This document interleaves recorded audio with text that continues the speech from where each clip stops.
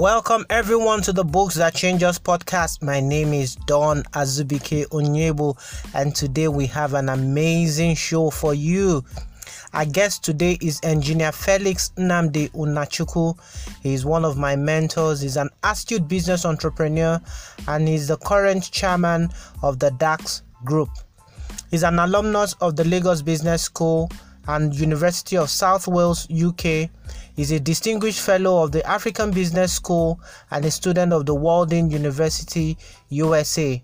He's also host of the amazing business show called Business Matters on YouTube.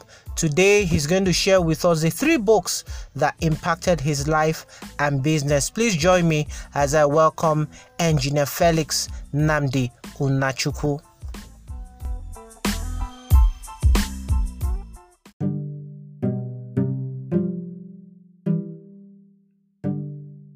Thank you, Don. Thank you, everybody. Thanks for having me. Thank you so much for making our time to share some of the books that changed your life. Okay, so before we even go any further, you have this YouTube page that teaches entrepreneurship, and one of the parts that really caught my attention was where you were talking about how you made your first $1 million. Can you quickly tell us about that story, because it's quite interesting? Thank you, Don. It's my story, so it's not something I need to think twice to tell, and I like to tell the story.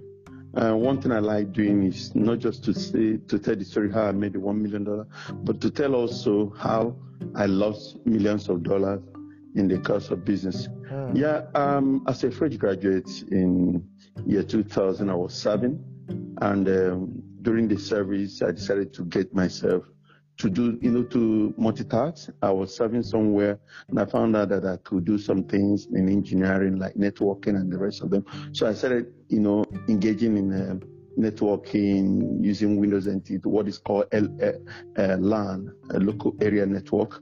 So I found out that whenever I go to Computer Village to buy the materials, Cat5, the RJ11, and the rest of materials to use for the networking, they will sell it at exorbitant prices. So one day I asked a guy if he could lead me to Dubai, so I would buy it, and he agreed. So I borrowed $10,000 from a cousin of mine.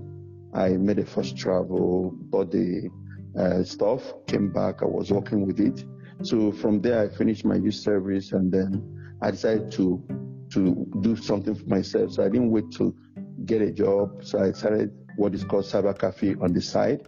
So I was doing the cyber cafe. People come to my office somewhere in Muchi to browse the internet. That was those days. Yes. So, and in the course of doing that, I found out that, look, many guys were using FAST to transact and communicate with their overseas counterparts, and they didn't know much about email facilities. So what I did was I started from the local market there in Mushi, Idioro, guys that sell electronics. So I was now giving them email address, and they would pay me 1,000 naira for each. Interesting. For email address? Email address, then it was free. This story at times is amazing. So I found out that these guys didn't know about it, and I'll be the one to send the email. I'll receive it and they print it and give to them. So they was like, what kind of magic is this? And I found out that this thing will give me money. So what I did was I generated a form which will give to potential client or customer. They will fill their name, how they want us to put it, to generate their email and put what they want to be their password. So I had the file of over 1,000 people. Because then I had taken my marketing down to Idumota, down to Balogun Market. Wow. So almost all the traders there opened their email. I opened their emails. In fact, I met one the other day that said, "Nnamdi, what the first guy that opened my email, and I'm still using it today." Wow. So I was taking 1,000 naira, and when I saw that this business was getting good, so I got marketers. I was paying 200 naira for each day they closed. So out of the 1,000, so I was now making 800 and giving these guys 200. So it was a big business and expanded. And from there on, I made so much money. The first million I made in my life in Naira. So now talking about how I now made this one is sorry how I made the first 1 million Naira and above. So it was now time to make the $1 million. And in the course of time, because when preparation means opportunity, usually what sparks off is success. So I was going to Dubai, and they just launched mobile phone in Nigeria in August 2001 precisely. So I was in Dubai, so I wanted to be part of the first to use the mobile telephony, the GSM technology. Being that is my line, I studied electronics engineering, so I wanted to just feel it. So I called my cousin who was working with me in Nigeria here, someone and say, look, once this thing comes out, once MTN launches, you need to buy me the mobile. So while I was in Dubai, are you still hearing me? I can hear you. Go ahead. I'm listening with rapt attention. I called him and said, he called me and said, look, these guys have launched this thing. There was one particular phone, we call it Motorola V50. He told me that they were selling it for 52,000, just the phone, just the device. And the line then was about 12,000 naira. I said, what? Hold on a second. I was in a place called Diara, Dubai. So I crossed down to the street there. I saw a guy, and this Indian fellow or from Iran, I can't remember precisely. I said, look, these phones you're selling, from my conversion, they're coming to about 18,000 naira. The most is about 19,000 naira from my conversion. He said, yeah, Baba, that this thing works everywhere, that this is GSM. I said, can it work in Nigeria? He said, yeah, it can work. So then I had gone to buy my normal, materials for networking. Out of the $10,000, I had spent about 50% of it. So I had the remaining money. So what I did was I took a risk. That's when decision making comes in anything any man does. So I decided to use that remaining amount to buy the mobile. So I bought that V50, I bought T28, the one they call Ericsson. So I bought a number of them. I didn't buy much, much my money could buy, so I bought them. So I told my cousin, look, I'm coming with these phones, and when I come, I'll sell it 10,000 cheaper than what the networks were selling. He said, wow, that if I try that, people will rush it. So nobody knew whether this was going to work in Nigerian, Nigerian context then. So when we came back, you can imagine what happened. I asked him, okay, buy only the SIM. So he bought the SIM. He came to the airport to receive me. The first thing we didn't do any other thing, was to remove one of those phones, took that SIM and put inside the stuff. And it was hello and Nigeria. Wow. And it worked. So when it worked, we drove to our office and guys came and they bought off everything. Guess what, Don? I called my ticketing agent and said, look, I need to fly again. Almost immediately. I had to take a flight the next 2 days. Those days I was going to Dubai twice a week because I didn't have much money, but I was making, can you imagine, I was making something that would land in my hands at about 18,000 naira. I was selling for 43,000 naira. Wow. So I was doing this thing at the point I would ask myself inside the plane, doesn't mean that I'm the only wise Nigerian. Why is nobody seeing it? Why is nobody seeing me? Looking at what I'm doing. So then, guys, but then most people you see in mobile phone, if I mention their names, you may know some of them, most of our guys that went to school together. So in Port Harcourt, in Abuja. So they're now waiting for me to bring in this stuff. So I was bringing it in and was selling. Wow. And one day I found out, Don, that look, I could now put stuff with the conversion rate then, exchange rate then, I could now boost up $1 million. Wow. And this thing I'm telling you, it didn't take years, it took just months.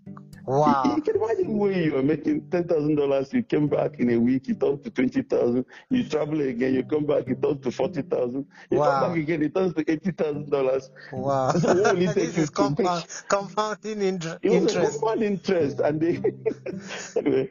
Now, what happened now? I was in that business and I grew that business. And when we talk about the trailblazers in that business, the people that started the GSM, we were part of them in Computer Village, or just a few of us. So in Computer Village, so we've seen the rise and whatever, how the team got into the open market from the telcos, that's the networks of them. and those days. So, and all of us started, the trading of mobile devices.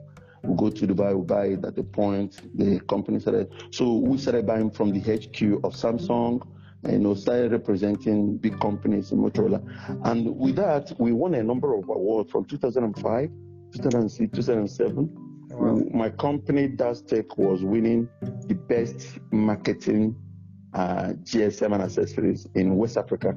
We won that award by, what's their name again?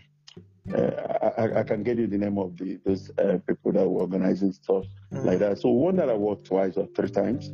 And that took me, due to do that award, companies will come, they will just take me to go and represent Nigeria in some trade shows around the world. Wow. And that's how I was traveling around the world and without mobile phone. But something happened to me in 2006. I will tell you where this whole thing started. How I lost the money, because it's good I tell the story too. Yes, very important. Yeah, in 2006, I had grown so big in the business. The staff strength had grown to close to about 200, and we had branches here and there. And in 2006, I was in Cape Town for a trade show also. And some guy, because then Nokia was ahead of others, they had the biggest share in the market. Wow. They were controlled over 65%. So wow. we were like... The Nokia that is almost no more. Yeah, of course. They were controlling close to 65% of the market share there. And so we were gisting with some of them from Morocco and the rest of people. And they told me, look, they come in and they, what do you do for Nokia? I told them, they said, look, that I don't really have a business that is sustainable. That the market, the Nokia philosophy is out of factory to the end user. That they only take partners. That if I want to be a partner, I can only be a logistic partner. That all I would do is just to take the stuff from Nokia and give to the end user. So I didn't understand the stuff. I found out that, look, it looks as if my business doesn't have any posterity. I need to do something now. So because of that statement, I found out that playing the middle role, the middleman, tomorrow they might take me out. That's what I thought, because Nokia was telling me how they will come to Nigeria and deploy what they call retail stores, where the end users will come there and pick it. These are the things coming in my heart, and I was like, wow, so I don't have a business if that is the case. Even though you were making so much money. I was making so much money, but I was looking into the future. So I now decided to go into another business just to diversify. And I went into a business I didn't understand very well. Just that I had a number of guys that I look up to who were playing in the industry, who were quite rich. I didn't understand that the rich then was majorly banks facility. So, wow. But the mobile phone I didn't need a bank facility. I had enough. Wow. So I now moved down my money to oil and gas. Whenever you hear oil and gas, you conclude that these are the big boys. So I went on a retreat, I moved out of everybody. I went somewhere, I stayed 3 days or 4, and I made up my mind I was coming to do oil and gas. So when I moved into oil and gas, and the banks started coming. Everybody wanted to support my business. Oh, you've done well in mobile phone, you will do well in oil and gas. That kind of thing. Yeah. So money started coming. Unsolicited funds started coming. So all of a sudden, I found out that, look, I was holding more than I could manage. I was having more than... in fact, I was rejecting some because they were coming in millions of dollars. This one said, we're giving you $2 million. This one will say, we're giving you 1.5 million. This one, And this thing, I didn't need collateral. All of them were just laying on product. So now, what we do is that I will contribute 30%, they will bring 70%. So with that, I didn't know how I got so much money around me. And I started over trading in the oil and gas. Remember, oil and gas was not my core business. I only jumped in 2007. By 2008, that energy was raining almost everywhere. And it was as if, wow, I've been there, I had a lot of trucks. So I felt, look, this mobile phone should just go, that I found a better business that can give me money and this, that. That's the lesson there. The lesson there. Never jettison what you know best to do. Your first business that gave you the first million, don't take it out, because all that data is not good. So I felt more oil and gas was all now. So I was in oil and gas, doing well. So but because it's a business I didn't understand very well. When 2008 ending, the global crisis, the notorious meltdown we had about now came 2008, 2009. I was sitting on so much volume of oil and gas because I have so much money, so I was over trading. I was sitting on so much volume, which is about 12 million liters of a product that was, in my hands, it was a cost of 90 naira per liter. Wow. I was sitting on over 12 million. You know what it means? Wow. It was 9 billions. Wow. And when the global crisis came, guess what happened? Don, some of these things you don't want to recall.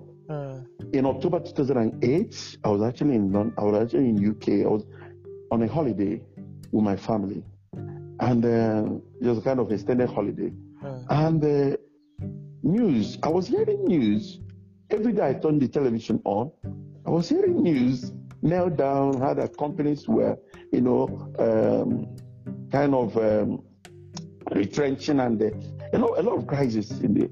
I felt protected that this thing is not happening in my country. But my boys were telling me, sir, that this thing we're supposed to sell for 95 is now people are pricing it 80 naira per liter. So wow. How can I lose you're such already money? losing almost 120 million.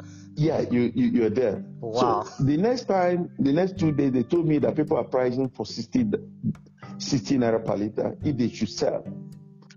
I said, look. They told me that this thing is going for 55. I have to change my ticket, and I came down. When I came down, I met the bank to say, look at what is going on now. And the bank says, sell. So by the time we got to the market, it was already selling for 32 naira per liter. Wow. From 90? Yeah. We found out that over 67 naira is gone. Wow. And that month done, the accountant brought the P&L, and we're on red of about 700 million naira. Wow. And I told the accountant, this thing you're showing me, did it happen? He said it happened. What? So I'm like, wow. I didn't understand it, So I went home. The other sales proceed went to the bank. The bank held it. I didn't know that all my money has just gone, and including some of the bank's money, because it was 13%, 70%. So we had recovered just barely about 30%. So the bank now asked me to pay them the balance 40% or 30-something% of their own contribution. I don't know. I don't have it, man. This thing is gone. It's like somebody that these what do you call them, 419ers just moved in and clipped everything you have. It felt like a movie to you. To me, it was like a movie. Wow. But I lost it. So I lost out. But one thing I told myself, I'm not going to run away, because as an entrepreneur, first thing is make up your mind. There will be good times, there will be bad times. So I knew it was a bad time. I had never been in such a mess. I didn't know how to handle it. I was selling everything I had, and trying to pay. The more I was trying to pay, the more the interest was overwhelming. Increasing, yeah. And I got into a lot of crises. They moved in with law enforcement agents, what Nigerian scenarios like bullying. And then the first thing that pained me most was how over 249 people working for me, were now thrown back into the labor market. Wow. I said, wow. That in fact, I had to explain to one and say, what is paining me? Don't kill a winning horse. Allow me. I'm going to. They say, no, there is no way I can recover. There's no way I can come back. That's what happened to me. After this kind of death. Yeah, they say that it's tsunami, that there's no way I could come back. So they had written me off, but then I can bet you that, God willing, I kept paying. Until I'm talking to you now, I'm still paying. Wow. Because, I'm still paying. I'm still repaying those mess. It's something that happened in 2009. By 2021, I'm still repaying. Wow. So now, that is just one bad decision. What is that bad decision? Putting all my eggs in one basket, going into an unknown area that I didn't have expertise, and I was investing so much there, not treading with caution, using both legs to tread to test the depth of the moving river. So this is what I advise entrepreneurs: don't get into such mistakes. Anytime you are doing a business and you have grown and you consolidated, stick to that business. Even if you want to move to a new area that they have told you every good thing about, move gradually. Move maybe 20%, grow it to 30%. Leave the gain. One thing about we entrepreneurs that are so optimistic is that we there's what is called FOMO, fear of missing out. So you want to push in all the whole weight so that you could garner more. And at the end of the day, when you want to lose, you lose big. So that is just the summary of that story. I don't like telling the story without talking about the lessons for whoever that cares. Number one is that when you prepare for opportunity, when opportunity comes, make the right decision, and that opportunity will just define you. And another one is that in anything you are doing, tread with caution, especially where you don't have expertise. So that's the brief story. That's almost like the rise and fall. Serious. Yeah, that's the rise and fall. And I'm very happy that you told that story. One of the things I found out about entrepreneurs, especially those from our climb, is that they often are not very truthful with their stories. They try as much as possible to color their stories, and I'm so happy that you vulnerable enough to share that story. But I know that you are not doing badly anyways. God has helped you. I can also say that. Seriously, one thing about entrepreneurship, it's not that our economy, where we find ourselves in a part of sub-Saharan Africa, is jumping up and down. I will tell you that anybody that can calm down will always make money in Nigeria. I have to define my moment. I have to look for a way to start again. So, I started from the scratch again, and I can now hit my chest to say, look, I started from the scratch, and I was able to pay, most of the people that I was owing, and I'm living a good life. I'm living a good environment. I go to anywhere I want to travel to. So my life is back, and I'm living more. I want to live for the society now, not just for whatever I can get. I want to help others not to make the mistake I made, and that's the reason why I started that program called Business Matters. Just from telling my stories. From remember what I just compressed, the concise story is something that happened over a period of years. If I tell you the agony, the trauma that I passed through, is something I have to put in a book. Yeah. And today you want to ask me a question about books and how books have helped me. And we're going to read your book. Because I know you personally, and you have quite a lot of interesting stories about the ups and downs of business, and quite a lot of the things that you have learned.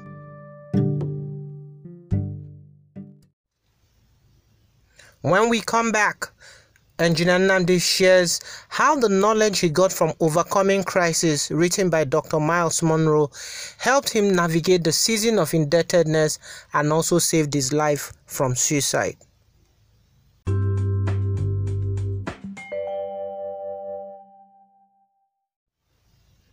Welcome back to the Books That Changed Us podcast. My name is Don Azubike Onyebu.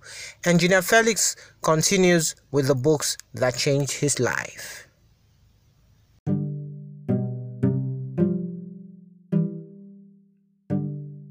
Okay, so let's talk about books. I know you're a lover of books also. So just let us know. So what are some of the books that have changed your life? Number one, because I talked about the crisis period, I had to go to a bookshop to buy a book, Overcoming Crisis, by Miles Monroe. Oh, okay. Certain things you read is always often as a result of what is going on around you at every particular time. So I went to the bookstore to look for how to overcome crisis. I bought a number of books, majorly foreign authors, but this one is the one that really changed my life very well. Overcoming Crisis by Miles Monroe. Now another book I'll be looking at today, that book I've read it, is Be the Best. Be the Best. It was actually written by a Nigerian author, Matthew Ashimolowo. Okay. Be the Best. If I give you my own copy, everywhere on that book, in that book is filled with, that's why I can't give it out. I marked a lot, I wrote a lot. Then another one is about My Vision by Mohammed bin Rashid Al Maktoum. Wow. The Prince of Dubai, that's the King of Dubai, the Vice President of UAE. My Vision. Let me start from My Vision. Or you want to ask me a question? Yeah. So you've talked about 3 books: Overcoming Crisis by Dr. Miles Monroe, Be the Best by Matthew Ashimolowo, and My Vision by Mohammed bin Rashid Al Maktoum. Okay. Yeah. So you want to start? So we would like you to let's dig deeper. So from I think you want to start with My Vision. So tell us, what is it about My Vision that captured your interest, and what are some of the lessons you learned from it? Yeah, like I told you, when I was young, I started going to Dubai. And each time we landed in Dubai, I was imagining, wow, is it human being that transformed this place to this, top-notch society, city? I kept saying, who could have done this? And they kept telling me about this Sheikh Mohammed. So the day I saw his book, I grabbed it with both hands. I didn't even ask price. I wanted to know more about this guy. So when I read this book, I didn't feel anybody should disturb me when I was reading it. But I was reading challenges in the race for excellence. Everything he's talking about is excellence. And the challenges, when you know where you're headed, why you should stick to your formula and don't cut corners. When you talk about excellence.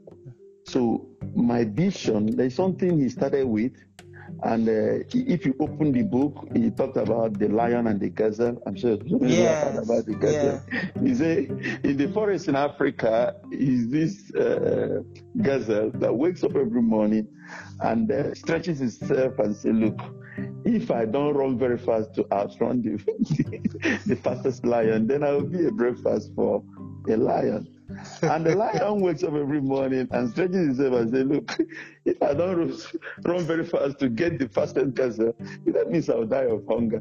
So there is this tussle between the predator and the prey. So and I ask myself, who am I here? Do I allow this water to swallow me, or do I set my vision right and keep driving it? So that book, every aspect of that book, every aspect of that book is so interesting and has so changed my life. I don't even know which aspect to talk about in that book, but there is this aspect, when he talked about, the excellence, when he talked about excellence in Dubai Development Vision. how they enshrine it and institutionalize excellence. And that is exactly what happens in Dubai. They don't go for mediocrity. The average Dubai guy loves his own nation that he will not take bribe to thwart or to alter justice or to do what is not right. So everything about them is standard. If you enter their houses, if you enter everything. In fact, when I read his story, in fact, I had to go to YouTube to look at his story, how he built that Burj Arab, the 7-star hotel, yes. Yeah, the guy couldn't take any no. When they told him this has never been done, they say, look, you have to do it here. I have the pockets. So the people that were constructing it, they were testifying that this guy brought the best out of them. This visionary leader. He comes in there. The woman that did the decor said that after painting, that she was afraid that Mohammed was going to reject it. And he came himself and said, look, this color is not to be this color. So Mohammed, you didn't go to school to study these things. We did. Okay, Mohammed, I said, give me white here, give me this, give me. The woman said, when she gave that color, the rest of the world were calling her for business, not knowing that it was this man that changed everything. So I'm talking about a man of vision. So you want to read what he's saying, how he created and how he built Dubai.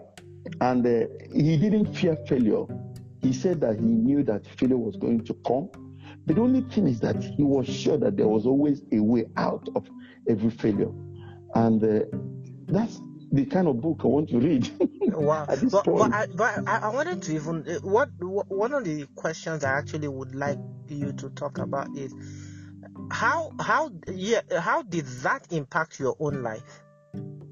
Yeah, I'm talking about how the thing impacted my life is whatever I'm doing, anyhow small, look, I need to set a standard that when you come in there, you will see that, look, this guy is looking up to somewhere. That he is operating at how do I put it here? In that spirit of excellence. You want to, even if it's just a little room, you mop it very well that it smells so clean that anybody that comes here wants to pick his food from the floor. Wow. So that when you grade up and you grow, anywhere you grow to, you drag that spirit of excellence along. In anything, anywhere any capacity you find yourself, you maintain that excellence. So that's what I picked from this guy. I don't need somebody giving me $1 billion now for me to bring on, some of those things. You start small. Even if you are paid 50,000, when somebody comes to that place where you are working, the person will see that spirit of excellence. You see, that will take me to what Martin Luther King said. Martin Luther King said, if you are a guy that sweep the street, sweep it in a way that somebody comes in here, we kind of quote you alongside somebody like Michelangelo and saying to you, oh, this guy sweep this street like Michelangelo could do to artwork. You do it so excellently that anybody that comes in there, we find out that if you are given opportunity to grade you up, you will still maintain that excellence. So that's one thing I picked from this guy, my vision. Wow. And he has done so well for his people. Wow. Thank you very much for that.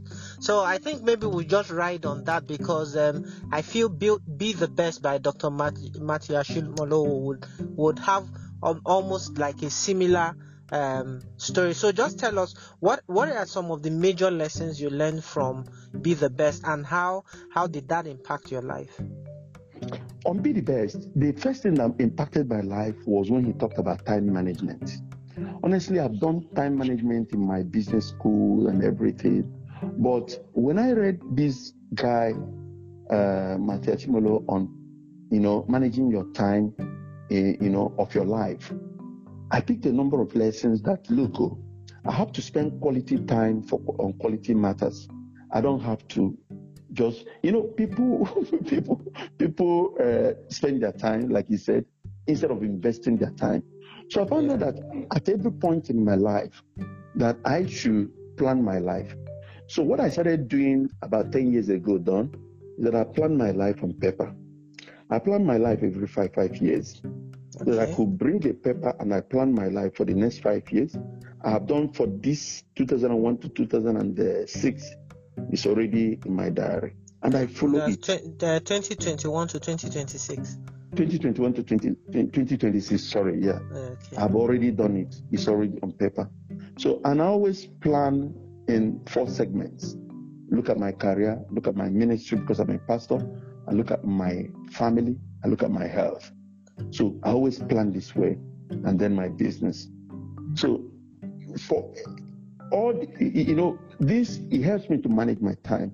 Nobody could believe that I could be doing much I'm doing, and yet one day my son asked me, Daddy, what are you doing? You are reading a lot. Because then I was doing my second master's. So the young guy was like, you're reading a lot and you're going for PhD. What are you using all this for? I laughed at him. I said, look, it's because in my plan. It is in my plan. So I have to do all this because it is in my plan.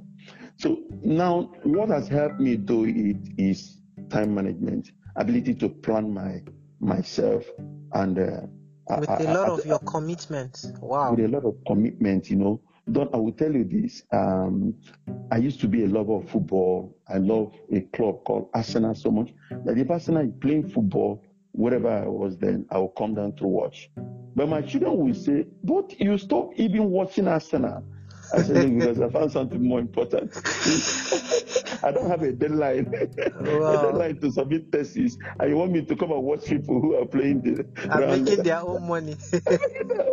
Look, I have to submit this project. So that's be the best in anything you do. And like you said, it talks more about vision also, about being the best. But it started with time management. Because one thing I found out is that Nigerians a lot while away their time. Look at how you are pushing people to go and read books. Somebody will prefer to be watching football to reading a book.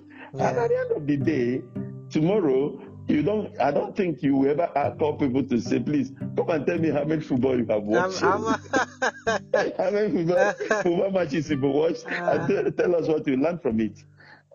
So it depends on how priority, and you are now putting people. You are doing a nice job making people. When I saw the ad that this is what you want to do, I said, wow. And look, it's going to take you to places. So, like I said, be the best. Like you said, it's close to this. My vision is still on sticking to what you think that you can achieve, and keep heading towards it, and maintaining excellence at every stage of that development. Thank you very much. Awesome. Very, very great insights that you have been sharing with us so far on the podcast. Wow. So let's get back to Overcoming Crisis, the book that you bought during crisis. So tell us what you learned from the book and how that really impacted you and how you were able to come out of your trying times. Then I will tell you what I learned there. Everything about there. If I want to tell you what I learned there, I have to read from chapter 1 to the end, which is about 11 chapters. I have to tell you because it's still loaded with a lot of lessons. Wow. But there's one summary. One thing I took out from there, that I was not alone. I was never the first to get into crisis, and I will not be the last. And that this is not going to be my last crisis. Wow. That is either I'm coming out of one or I'm moving into one. Wow. So when I was reading it, I kept laughing. It's one thing. Don, I will tell you this. I considered suicide twice. You don't mean it. I considered suicide twice in 2009. Twice. But wow. If you tell me what I learned, I say this book and some other things, people, and some other books. That's why I bought a lot of books on overcoming crisis. Wow. I can bring them and keep telling you. So, because I considered suicide twice, one of them, I begged God to kill me. I didn't want to kill myself because I knew the consequences. Wow. So after begging God, I thought God agreed. So I had gone to look at my children and my wife for the last time. Then I had two kids. I live in VGC. I'm sure you know them. Yeah. That was in 2010. I had looked at them and I concluded that it was going to be over. Sorry, it was 2009 to be precise. So I thought that night was going to be overdone. So I had prayed and prayed. I fasted, and God told me He was going to take me out so that I would not continue to face the crisis because it was overwhelming. Wow. So I lay down on my bed and I dressed myself very well and put my duvet, hoping that the next place I will open my eyes will be either in heaven or before an angel. Then by 2 a.m. I woke up and I didn't recognize it was my room. I was so disappointed. Wow. I was so disappointed. I woke up. I was like, God, you didn't kill me. Why? Why did you leave me alive?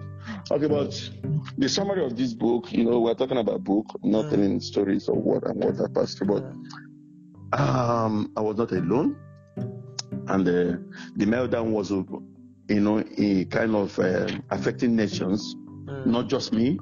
And if nations were impacted, who are you? Who am I that I should not also be badly affected? The best thing is to calm down and weather the storm and make sure I kind of flow with the tide. Relax, knowing that definitely you're going to come out of it.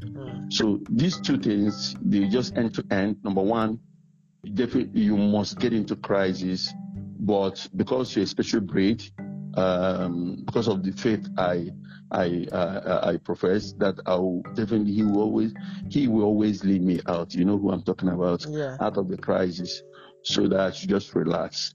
So it was on that note that I relaxed, and now the book told me keys how to come out of the season, because it's going to be a season. Ways to manage crises. I had to, kind of bring myself down. I had to condescend solo. I had to offload some of those, lifestyle that was very expensive. Yeah. The first thing was that I sold my land in VGC where I was building. So I told myself, you need to move out from here. So I moved out to a lower zone where I could pay less. I brought my children up from school that was paying high. I took them to school where I could pay half. So I started cutting my coat according to my size. So I learned the secret of thriving in a time of crisis, and that was basically prayer, reading the Word of God, saturating my heart with words from men of God, so that devil will not trick me, to consider taking my life. So these were the things that I was practicing, and that now drew me closer to why I was born. People don't know. I had to begin to ask questions, because this book asked me, when you are in a crisis, maybe you are there to discover your purpose. Maybe you had missed your track. So I was now asking, okay, what is that track that I missed? So I discovered I was meant to know that I was born to be a preacher of the gospel. I should go and take my Bible, carry my cross, and serve from the pulpit, as a minister. So these are the things that kind of compel me to look that way, and I felt I couldn't do it. I thought I was not born to do it, that I could not do it, but done today, I do it, and I'm happy that I'm doing it.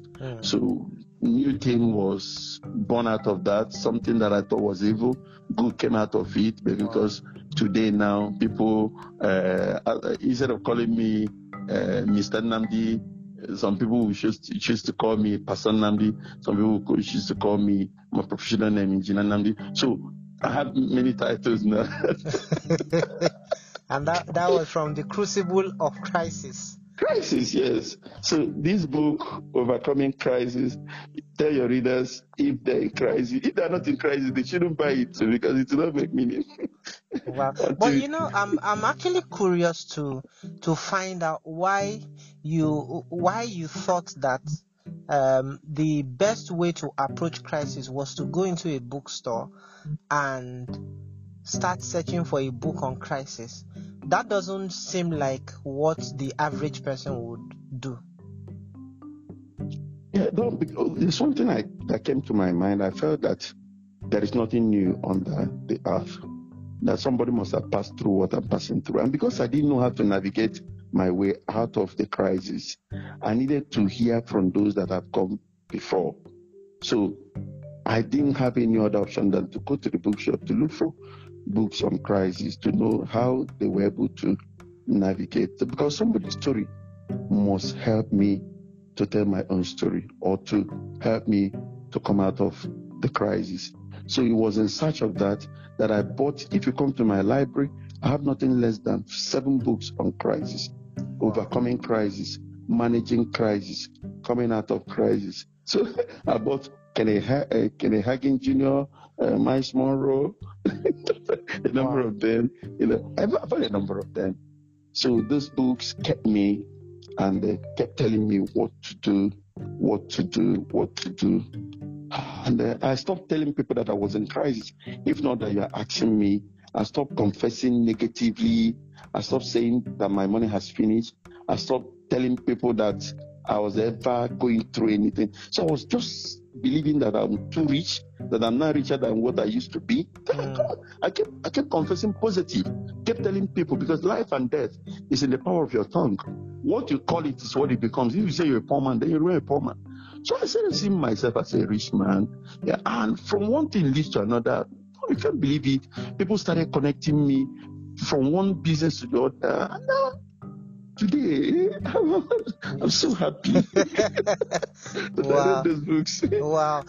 One of the things that I actually like about you was that even when you were going through crisis, you were laughing about some of your mistakes.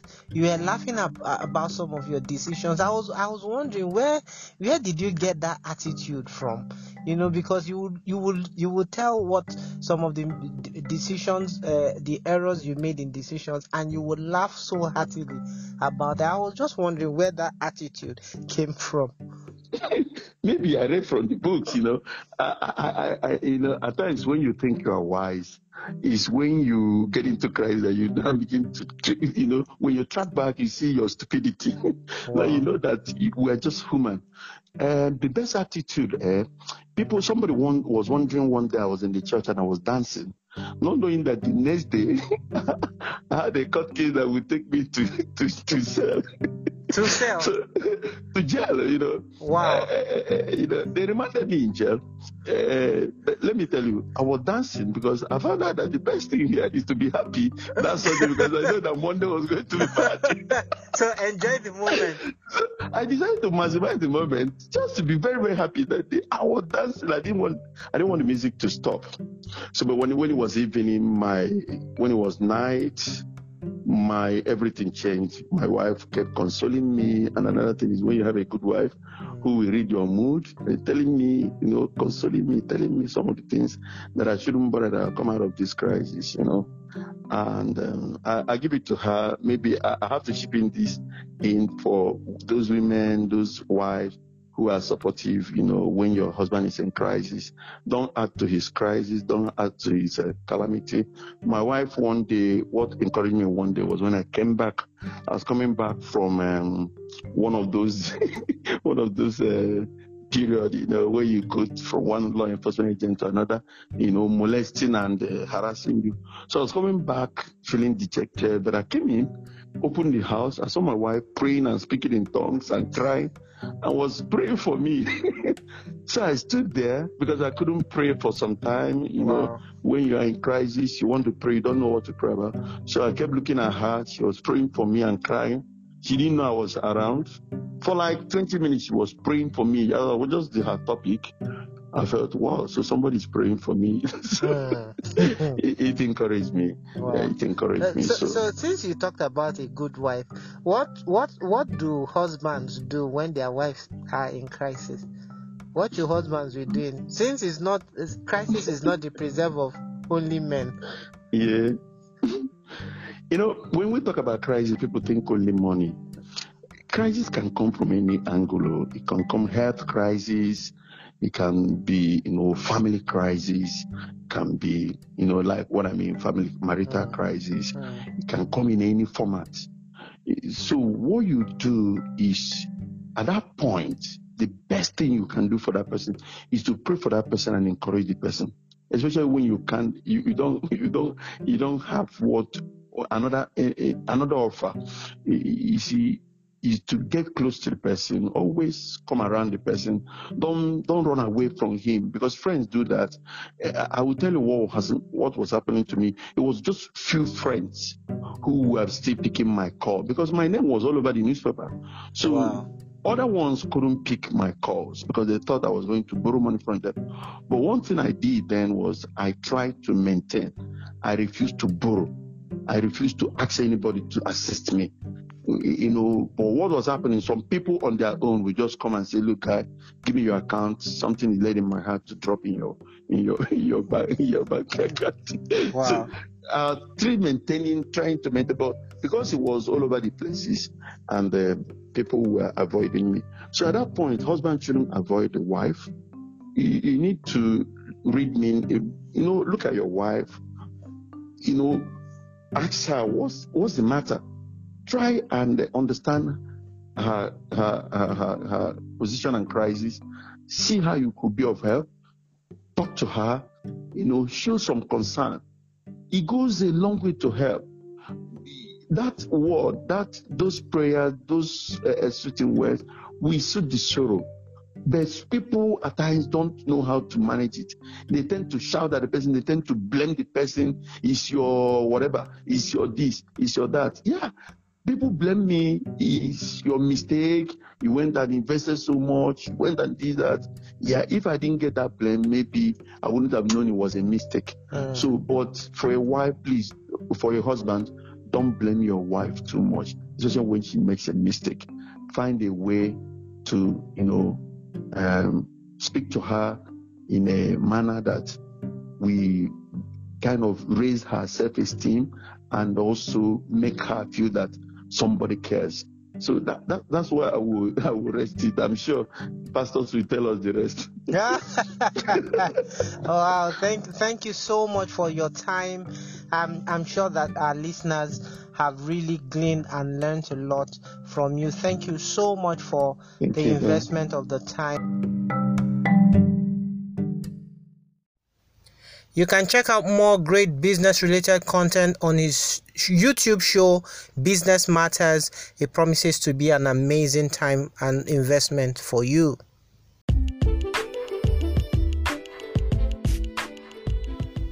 Thank you for joining us on today's episode of the Books That Changed Us podcast. Please share with your friends, and also please remember to subscribe to the podcast on Apple Podcasts, Spotify, Google Podcasts, and wherever you get your podcasts. Till we meet again, have an amazing week ahead.